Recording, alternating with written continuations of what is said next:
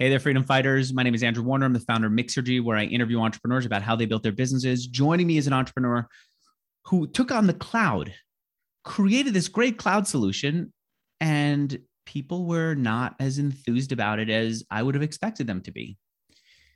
And so he looked around and realized that there's a world of parents who want to teach their kids English. And he created an online school that now offers English as a second language done in an immersive way online. It's called NovaKid. You can find it at novakidschool.com. I'm bummed this isn't available for other languages because I like their approach. I feel like my kids would totally get into this, and if they wouldn't, I would push them because it's so valuable to learn another language. And I like how like real person based this is. It's like you can talk to a real human being, not just software. All right, but I invited Max Azarov over here to talk about how he built up this business and to see what we can all learn from the way that he built up his business. And I can do it thanks to two phenomenal sponsors. The first will host your website right. It's called HostGator. And the second will help you do online marketing better. It's called SEMrush. Max, good to see you here. Hello, Andrew. Nice to be here. Max, what size revenue are you doing right now? Well, last year we did about $9 million. This year we are planning to do more than triple that. So from 9 million, you're getting to 27 million this year? Yeah, probably going to get over 30 million this year. Are all your classes with a real human teacher who guides the student? Yes, correct. Yeah, so every class is, it depends how you define class, right? So there is a significant kind of self-guided learning aspect to it as well. So actually, as of now, about 50% of the time students spend with our content, not with the teacher. But the teacher is definitely a critical part of the experience. It does provide kind of confidence boost to the student, and as well as this kind of initial engagement piece. And the classes, are they all one-on-one? Are some of them one-on-one? Yeah, one-on-one, all of them. So it's one-on-one with the teacher, with a screen. And I saw the class where the teacher was asking the kid a question, the kid answered, and then the teacher moved on to another question. She said something like, can you find the cat on the screen? And then the boy said, there's the cat over there, something like that. And then the teacher was cheering the kid on. So that's 50% of the sessions are like that. And the other 50% are with videos and other material that the teacher assigns to the student. It's more like learning games. Learning games, some of the exercises, but we're really trying to make it fun for kids because, if they don't like it, they're just not going to do it. And parents, what we found is parents are not very keen on forcing their kids to learn usually. That we're trying to make it fun. Meanwhile, these classes are under $10 a class. That's super inexpensive. Yeah, I mean, you have to consider that, there's a lot of different countries out there. The market is big, quite diverse. So, for some countries, $10 a class is a sizable price tag. So we definitely have to address different price points there. I feel like the future of learning is going to be a good enough class that keeps your kid happy and feels like you're doing the right thing. And then great online programs that the parent picks out and makes sure that the kid shows up for. Don't you think that's the future? I think definitely content. So we believe a lot in the content, in the power of content. And by saying content, I don't just mean videos and like pictures and stuff, but really the games, something that really engages on its own. So that really the ultimately what I want to see is kids actually going, and actually we see that very often. Kids are actually asking their parent, when is my next NovaKid class? I want to go. Because it's not only about games, it's also about life interaction, because our teachers are really trained to engage kids because they playing games in class as well. It's not just outside of class. So in class, they play games, out class, they play games. So to them, it really feels like having fun while they actually learn a second language. What was this whole thing kind of sprung out of, is it pronounced Cloudike? Correct, yes. What was Cloudike? What is? It's still an ongoing business. Yeah, Cloudike is really a kind of B2B play with telecoms. And what we try to do is we try to create kind of like a white labeled, which means that, so basically you take personal cloud storage similar to iCloud or Dropbox, and you launch it under your brand. So for example, T-Mobile, would launch like T-Mobile Cloud. Verizon would launch Verizon Cloud. Actually, they did launch it with our competitors, unfortunately. This is kind of, so we are the technology providers, the telecom is doing the distribution, and the idea is, that everybody makes money in the process. Because Verizon right now is being considered just a phone company like any other phone company. But one of the things that you need when you get a phone company is, and you're taking all these photos, is a place to store the photos. So you thought, look, Verizon would want people to store the photos on their cloud. And if the photos are stored on Verizon's cloud, it's less compelling. I would even say it's harder for someone to switch over to T-Mobile. And even if they do, they're still paying Verizon and they've got an ongoing relationship with Verizon. That was the original idea. That was the idea, yes. And did you raise money for that one before you started building it, or build first? Yes. I think we built the initial prototype first, and then we pretty quickly raised our seed round after we got our first customer. How'd you get your first customer? Who was the first customer?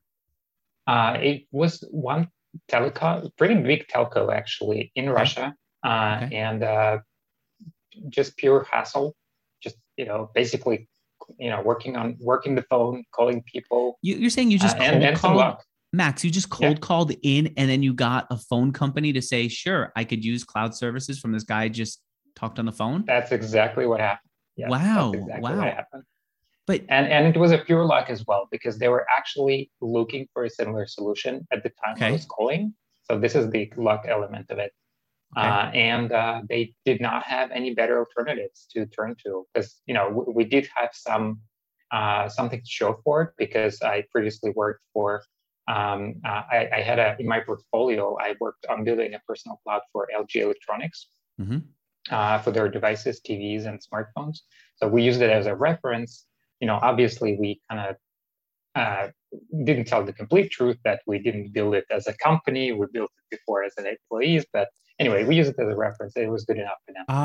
You said, and what did you do? As they LG? say, you fake it before you make it. Yeah, I saw the early version of your website. LG was featured prominently on the homepage with 10 million target devices was on there. This was at a previous job. What did you do for LG at your previous job? That's exactly what we did. You created a cloud software for them too? Yeah, exactly. We created cloud storage for LG. And then basically out of that came the idea, why don't we try to do it for, other companies too? And when you did it for LG, were people using it? Kind of. Okay. Kind of, but I wouldn't say it was like a huge success. They were kind of forced to use it because it was pre-installed on some of the devices. Okay. I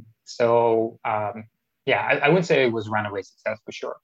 Was it a success in the sense that if it was pre-installed and people were forced to use it, as you said, then did they stay with LG devices because their data was with LG? Did they keep paying LG after they stopped using the device? Were any of those metrics solid?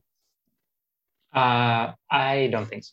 I don't think we could really prove that at any point in time. So then what made you say... People are pretty smart. You mean they're going to pick their own cloud solution? Well, first of all, it was a long time ago. There wasn't that many photos. So most of the photos actually stayed on the device as well as in the cloud. So it was actually pretty easy just to, kind of set up a new cloud and just all your photos would go there. Okay. So only later, actually, the amount of photos became so large that, it wouldn't fit in the device. Even today, right? Even with like 64 and 128 gig, you very quickly run out of space. So maybe we were just a little bit too early. Okay. All right. And so what was it about the experience you had with LG that made you say, I'm going to do this as a standalone business and offer it to other device makers and other companies? I guess maybe just inexperience. You just if it worked with LG, maybe it will work with somebody else. Okay. Maybe it's LG's fault and not the solution's fault. Is the thinking? Yeah. So the thinking was that maybe we'll get a better if we get a better partner, more digital savvy, they will actually promote the product better. And it seems like telcos could be a good fit, which did not really turn out to be the case. Okay. How did things go with Megaphone, the Russian phone operator? Well, business-wise, it went really well. They're still the customer, and they're still paying. So they're still, from that point of view, it went well. And from point of view of scaling the product and really kind of reaching those kind of tens of millions of customers that we would hope for, not quite there yet. I would say the kind of user count is way, way below our expectations. At some point, an investor told you that this was a zombie startup. Why did they say that? Well, because basically you're at it for 5 or 6 years. Your revenue growth is maybe 10 or whatever % per year. So definitely not the VC type of growth. And basically you kind of run out of ideas, what you can do to kind of change that. So you do a couple pivots, you try this and you try that, and it doesn't work. Okay. That's eventually how it, how it happened. And you were pretty sick of the idea too, right? Oh, well, we tried a couple of things. And so we didn't just give up, and we didn't just kind of launch it and then it didn't work. And it's just we kind of waited for 6 years and then said, oh, goodbye, right? So we tried a couple of pivots. We tried launching under our own brand to kind of set an example of how it would work. But obviously, with Googles of the world, it's really difficult to compete. We tried positioning our product as a memory card replacement, and we would print these nice cards that looked like your SD card, but would actually just have a kind of the activation code for the cloud. Yeah. So the idea was that the operators would sell these clouds in their retail stores, which I still think is actually a good idea, but the telcos just wouldn't pick it up for whatever reason. I mean, it's just... It is clever. People are coming in for one form factor. They're looking for an SD card. You give them an SD card that's really infinite storage in the cloud. Exactly. You also offered people on premises thinking, you know what, maybe some people don't trust putting their data with Google. We'll let them put it in their own offices. Most telcos don't trust. They want on premise. All right, and that's actually also a problem because it's a pain in the ass to deploy things on premise. All right, so you're getting all these issues. You're dealing with them. It was a good 7 years, and then did you just take off at that point and say, "I'm looking for a new idea," or did a new idea find you? I would say it definitely brewed for some time in my mind, my son was growing up. My first son was growing up. He was turning 6, I think, at that time. And actually, as an experiment, even though we lived in Russia, I spoke only English to him. Right? Did your wife speak Russian or also English to him? No, the wife spoke Russian. So we did this kind of one parent, one language type of thing. Was it a little excluding to have one parent speak a single language and the other parent not fully follow what's going on? No. Well, no, she speaks Russian too. So she understood what you were saying in English. Yeah. Got it. So she wasn't feeling excluded by it. She just saw you do your thing in English. She's doing her thing in Russian. You both understand each other. Meanwhile, your son is picking up English and he's learning it. Correct. Yes. Okay. This was the idea. All right. And it actually happened. It actually happened. So he grew up to be bilingual. So he still has a very strong English skills. That kind of got me thinking that, maybe this could be scaled with technology to more kids, right? Who don't necessarily have parents who speak fluent English, who can do this to them, with them. So it kind of was brewing for some time. And then we went to one conference. It was actually a telco conference in Shanghai in China. Okay. And while we were going to our hotel or something, we saw this huge poster for online English school for kids in China in Subway. And at that point, it kind of hit me, wow, this could be actually a business, and somebody already done this in China. I better do it in Europe, because at that point I didn't know that anything similar existed out there. This is VIP. It's VIP Kid. This was a VipKid poster, yeah, at A that time. huge company in China. I think they, according Yes, to Crunchbase, they've raised $1.1 billion. I've heard correct. other people Yeah, use them as examples of what's possible in online education. And you said, look, this is happening in China already. We need yeah, this in Europe. From the beginning, you were starting to think, let's go beyond Russia. absolutely. Yeah, Okay. because I started my career in the US as a software engineer. Then I worked for Google in three offices. So I worked for Google in New York office, in San Francisco, in Moscow. So I definitely do have this kind of global mindset, and just my ambition was, you know, I want to build a global thing. I don't want to build any original place. And so you're thinking about this idea, and at some point you start to execute. And the way you executed was you went and you got the engineers who were working on the cloud product at CloudIke, and you said, let's work on this new thing to teach. Yeah, but we had some spare capacity. As I mentioned to you, things were going kind of slow at CloudIke. So people were getting a little bit bored. And I just kind of came in. Of course, I also spoke with the co-founders of the company. Of course, I brought them on board. Said, hey, this little thing, let's give it a try. And thankfully, they kind of agreed that yeah, let's give it a try. Even though it sounds pretty crazy, for a company that does a kind of this like a heavy B2B kind of It telco does sales sound business. like it doesn't fit. It almost feels like you should have gone off and started this as a brand new business, own it 100%, maybe raise a little bit of money, bring the engineers on. But why didn't you do it that way? Good question. Maybe I just it's just me. I'm still engineer at heart. I'm not really. I don't really have like this thing that I have to own it. It has to be mine exclusive. To me, it's just more interesting to build something than to own it outright. So Uh, I'm okay with being a co-founder. And you're also okay with owning fewer shares, having people who thought of your company as being a zombie startup still own the shares. You just, because it seems like what you're saying is you just want to build. In fact, our producer was pushing you to tell us an Mhm. entrepreneurial story from your childhood. Not pushing, asking. You said, I don't have any. You said, I was an engineer Yeah, from a kid. I'm not really entrepreneur. Yeah, exactly. I don't really have that mindset to Uh-huh. kind of start and build from zero. So Okay. it does help me quite a bit to have some base Yeah. to start building off. But my co-founder Dmitry, he is different. So he has built some businesses that were completely bootstrapped. So I felt that first of all, I think in general. It is known that having a great co-founder increases your chances for success a lot. And it seemed like a no-brainer. I mean, I have this great co-founder who is more like a businessy person than Yep. me. I know what I do in product, so let's just try to do it together. The first version, though, was you, Max, building it.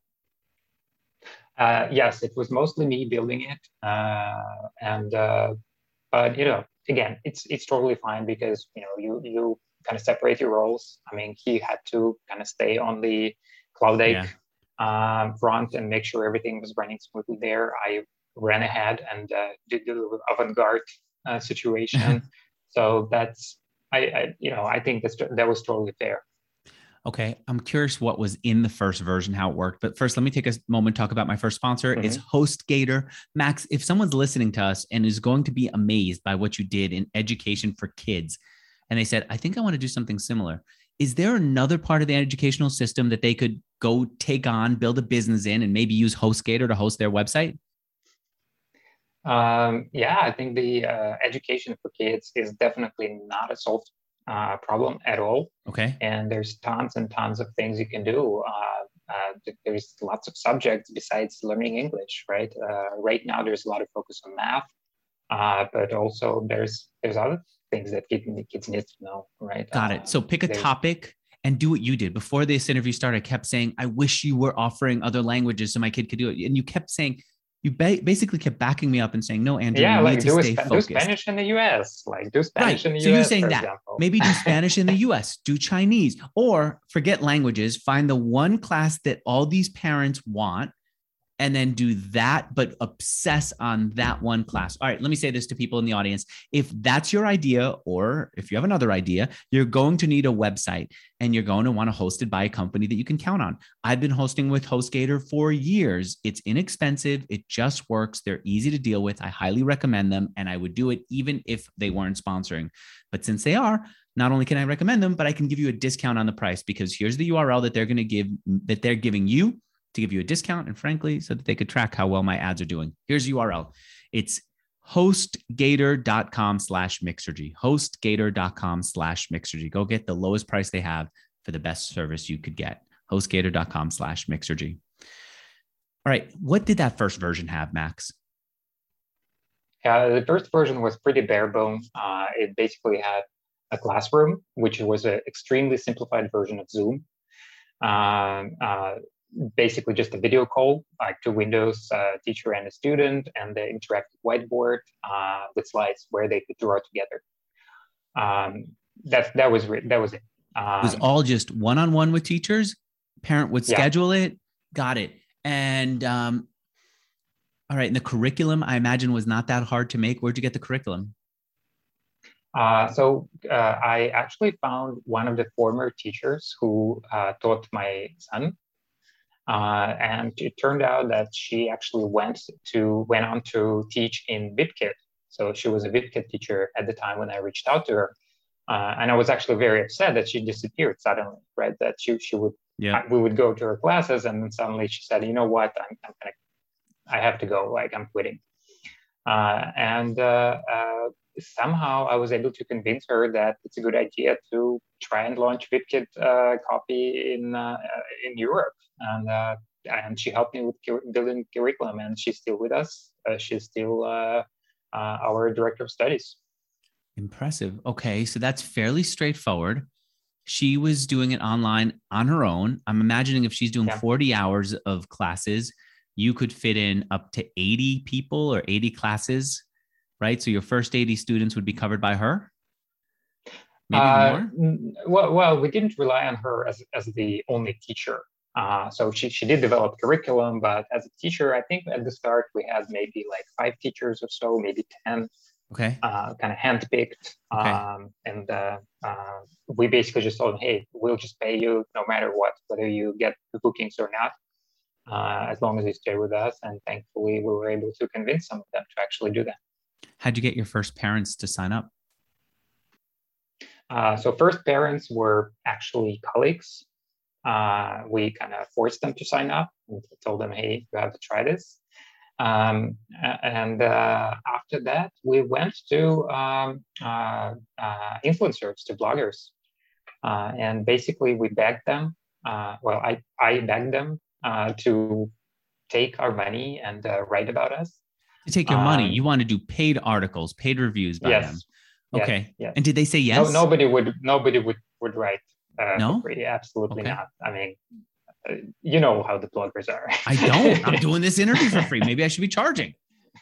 No, I mean, exactly. I know actually that for some people, it's a real line that they can't accept money, but I didn't realize that in the education space, there are influencers, parent-based influencers who would take money. Okay, that makes sense. Did they take your money? I heard that there was some challenges in getting them to say yes to you. Of course, yes. When you're not known, basically they're putting their reputation on the line, right? By recommending you. And if your product is shit, then they're in trouble. Our product was not shit; it was actually good, but still, it took some convincing to actually get them jump on board. And we got many no's, but we did get a few yeses. So which was it effective? Yes, early influencers were very effective. They were basically working better than Facebook, better than Google, because they had this early adopter audience that was following them, and it was effective. Okay, and so you're starting to get teachers in. You've got teachers in, you've got parents, you've got kids going in through the program. As they were using it, what did you learn that wasn't working? What did you learn that was working? Well, we were concerned that some parents and kids might be a little let's say, confused by the fact that the teacher did not speak their language, right, and could not really explain anything during the class in their native tongue. They didn't speak Russian at all. I know you launched Beyond Russia, No. but they just spoke nothing but English. No, yeah. So they didn't speak any Russian or Polish or any other language, and they had to completely rely on English and on what we call the TPR, which is kind of the term for essentially using your gestures to explain things. Gestures as well as visual aids, because we did have curriculum slides, so they could use that as well to back up their narrative. And in theory, actually it did work. It did end up working. So you can actually teach language like this. And if you think about it, I mean, obviously you can, because everybody starts with like zero, right? When you were just born, you didn't have any language to rely on. You were just kind of figuring things out as you went. And same thing here. It's just maybe we're a little bit even more concerned about the parents, whether they would actually believe that this was possible. And there were some skeptics, but when they saw the actual trial class and when they saw that the kid actually was engaged during the class, even though he spoke no English whatsoever, this was really a very powerful motivator for them to sign up. Okay. And so what did you learn that wasn't working? Good question. What did you learn that wasn't working? It's hard to say. You're going to caught me off guard here. I think it went relatively smoothly. Maybe, one thing that we learned pretty early on, not everybody can pay for expensive teachers. Yeah, that's actually a good point.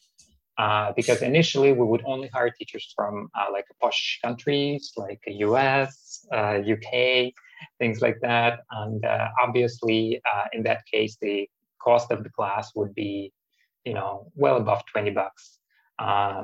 And not everybody could afford that. So we very quickly realized that, and we kind of pivoted to what we call bilingual teachers, which, would come from basically anywhere in the world where, there's English is spoken, but lots of them actually came from Philippines, former US colony, or I don't know whether, it's the right term for it, but the English is pretty prevalent there. We don't use the word colony here. It embarrasses us because we fought against being a colony. And you know what? That kind of explains why I was looking at SEMrush and I saw that you got a bunch of traffic from the Philippines, and I didn't understand why. It's teachers coming in from the Philippines? Yes, many teachers. We have many bilingual teachers from Philippines. Okay. All right. And so I see that.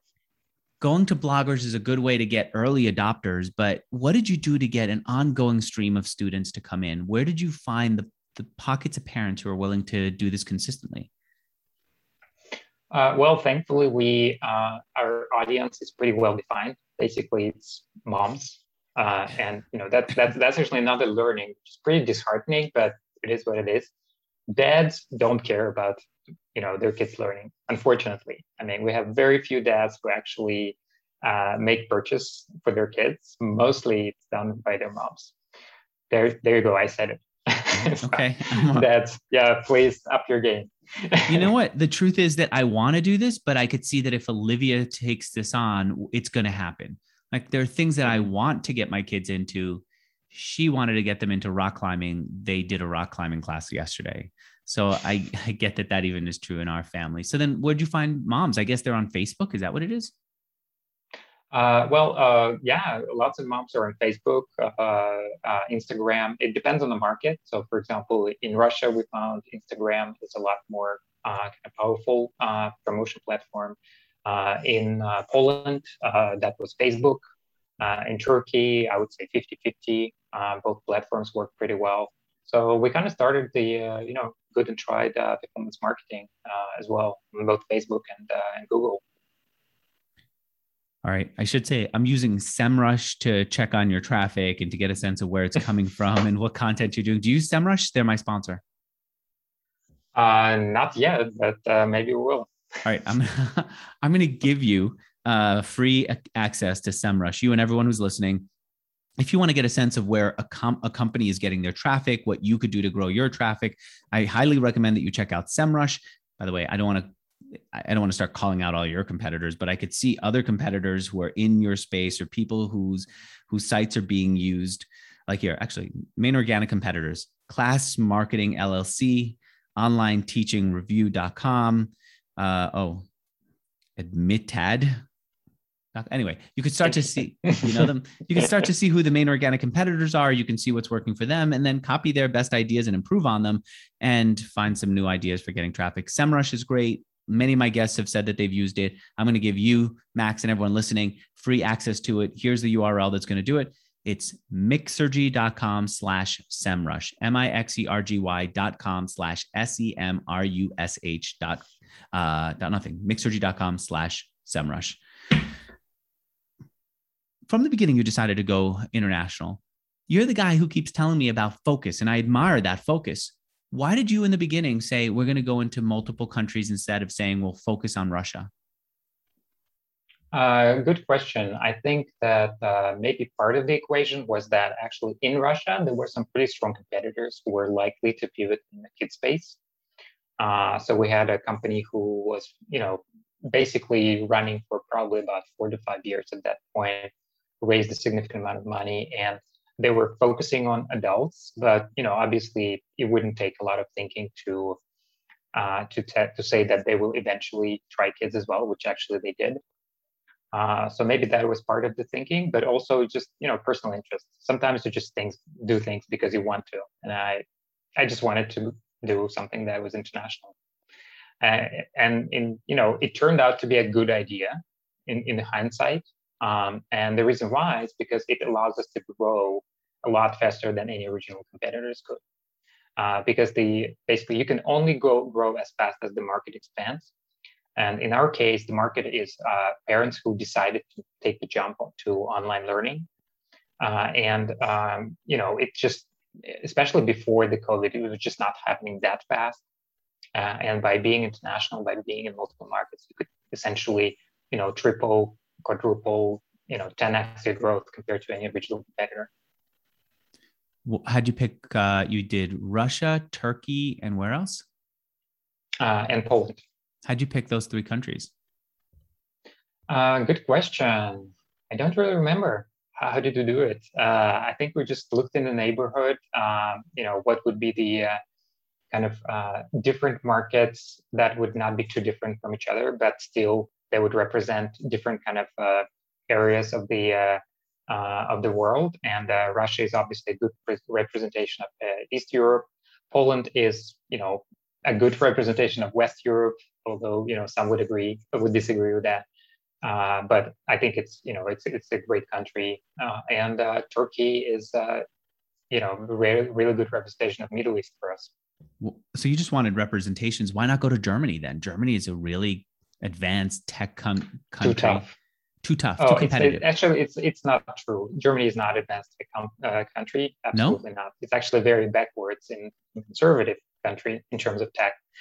But it's in other senses, it's definitely advanced. What makes you say that? In terms of tech, what makes you say that? I keep hearing that Germany is where I should have gone to do my interviews with European entrepreneurs.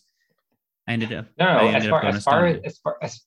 far as people building companies, maybe that's the case. But as far as actual consumers adopting technologies, Germany is not really the kind of the first and early adopter type of market. I don't know, whatever is the reason. Maybe life is just too good for average German consumer, and they just don't have any motivation to kind of seek for solutions out there. But what we found is with online learning, Germany came in much later for us. So we were actually, I think, about 2 years after we launched in our initial countries. So the next year we actually did try Germany, and we failed. Basically, we kind of launched, we translated everything, and crickets. Yeah, basically nobody. Okay. We even hired agency in Germany to do the promotion for us, and basically we got crickets. Wow. But the year later, actually after when the pandemic hit, that's when Germany started actually picking things up, and we saw some traction there. You know what? I've noticed that countries like Germany, France, Spain, they don't, well, maybe Spain is different actually, I don't remember, but they don't have posters everywhere for Learn English. I mean, before the internet, there were learn English classes all over the world, right? I think I'd noticed them more in countries that had more of a struggle, like Argentina, you know?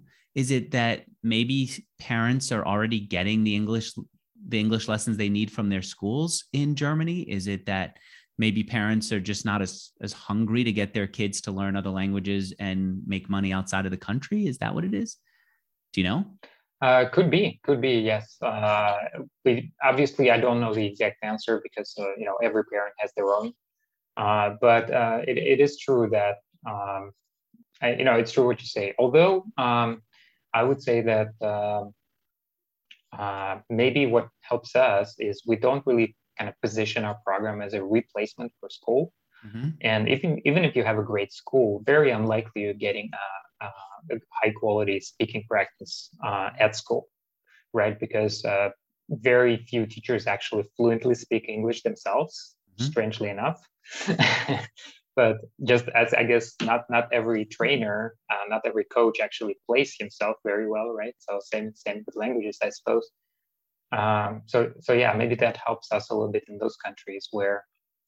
And another thing that helps is now that the world has become a lot more kind of global, thanks to video conferencing that we're using right now, and thanks to a push of global pandemic that forced us to become global.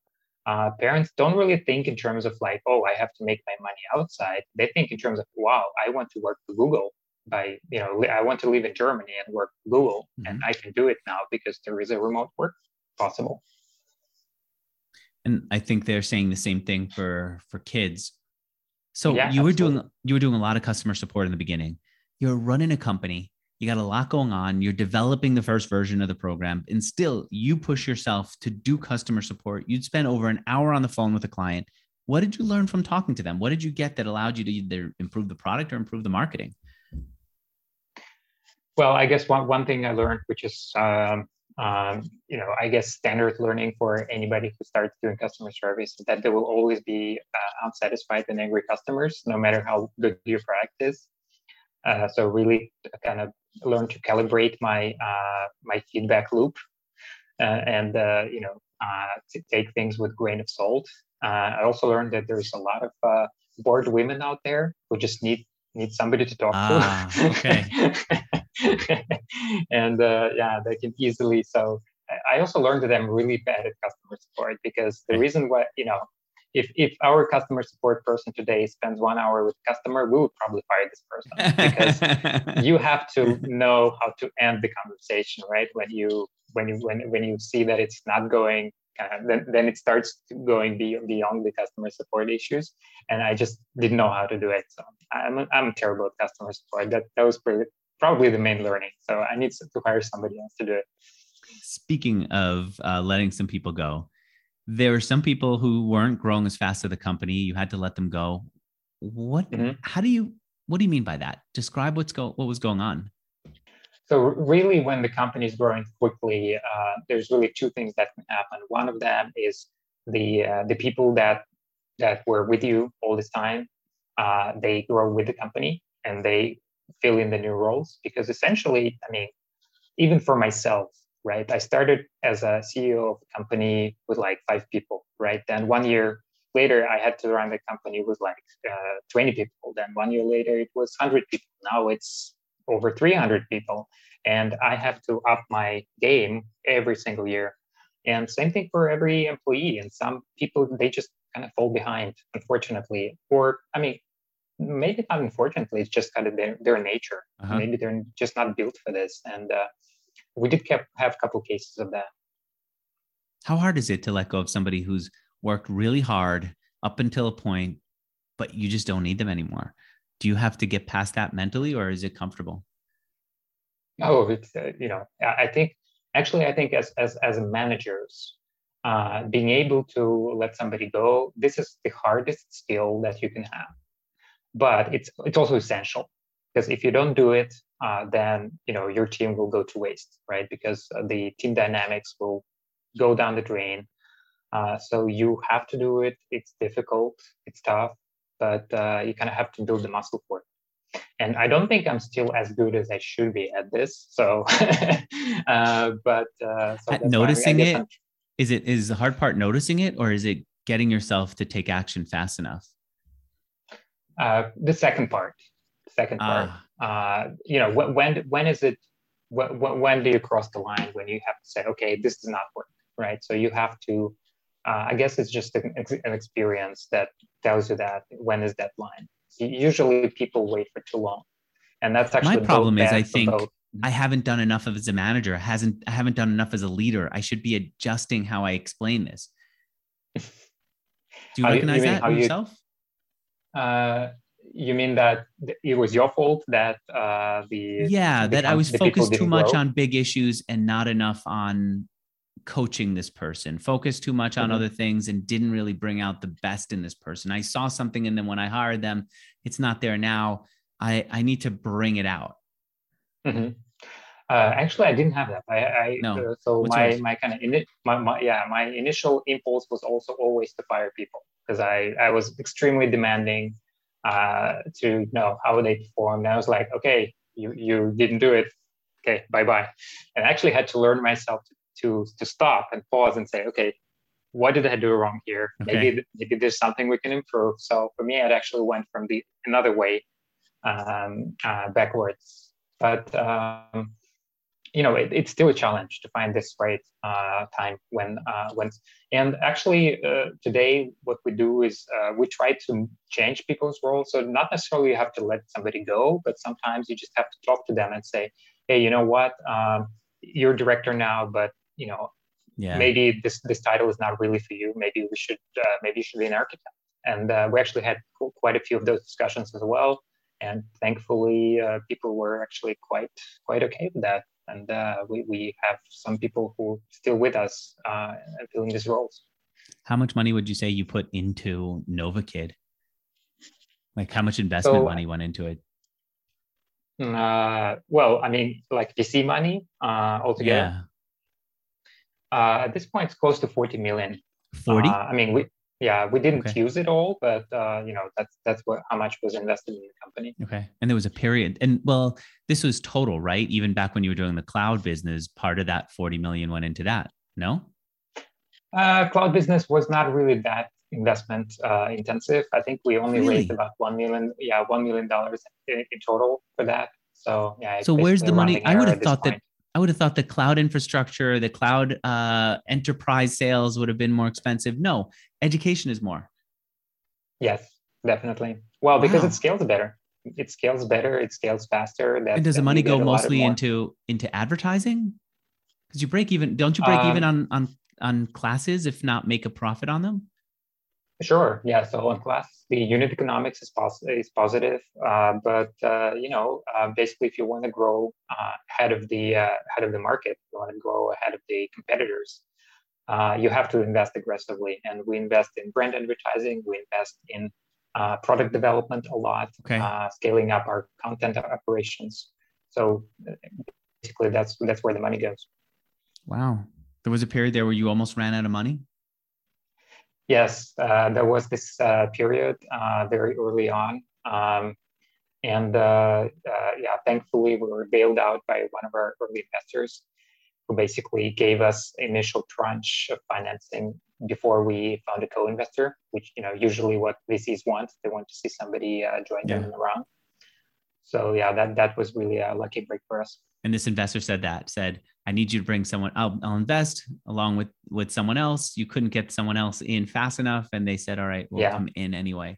And what was it? You named the type of investment that it was. What was it that they came in with? They just did a tranche? What I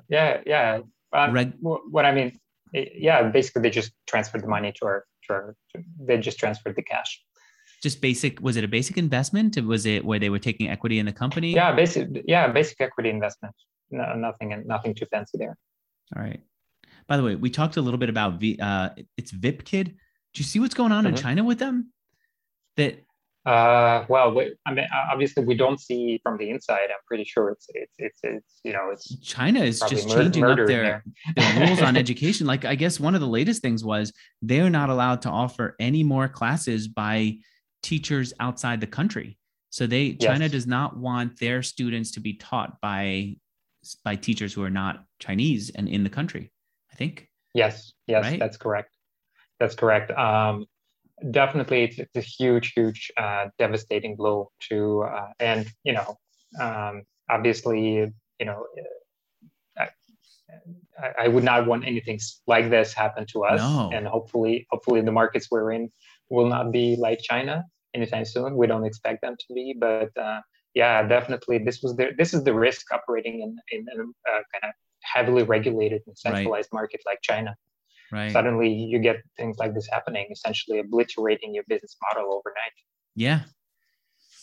Well, so not only that, but also they require all these companies to become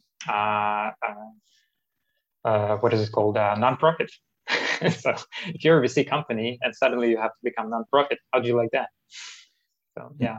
So Tencent, I think, owned pieces of it. You're saying that they just can't be a for-profit business anymore if they're in the education space. And then I think there are more regulations on extra after school education for kids, which I was surprised by. I would have thought that they would want more of that. I understand that the video game ban, but I would have thought that they'd want more after school education. Oh, go figure. Yeah, I can't, but it doesn't affect your business. It's not. Does it allow you to hire more easily now? Because were you still fishing in the same pool of teachers in the Philippines, or is it not impacting your business at all? So VipKid, they actually only hire teachers in North America. Okay. So probably not a huge impact for us, although we do hire in North America as well. But there are other Chinese schools who did hire in Philippines. So we do expect influx of teachers, I would say, within the next 6 to 12 months. All right. Congratulations on the success of the business. It's amazing to see what's possible in education for kids. We used to hear about these small businesses that would turn into mega businesses, teaching things like the SATs and a few other classes. Now I'm seeing in more and more topics that online education is going to start to take over education in general. I'm excited to see. Totally. And makes perfect sense. I think really the future, the model of before was really trying to find the best school for your kid possible. And I think the future model will be just, go to any school and just pick and choose the best additional education online for your kid. Yeah. You can have Harvard professors teaching your kid if you want to, right? And it's totally accessible. Even if you live in, I don't know, Nepal or Indonesia, you can still do it. All right, Max, thank you so much for being on here. It's Nova Kid, and the website is novakidschool.com. And I want to thank two sponsors who made this interview happen. The first, if you need a website hosted, go to hostgator.com/Mixergy. The second, when you need to do online marketing well, I'm going to let you use for free SEMrush. Go to mixergy.com/SEMrush. Max, continued success. Impressive. Really Thank you very much.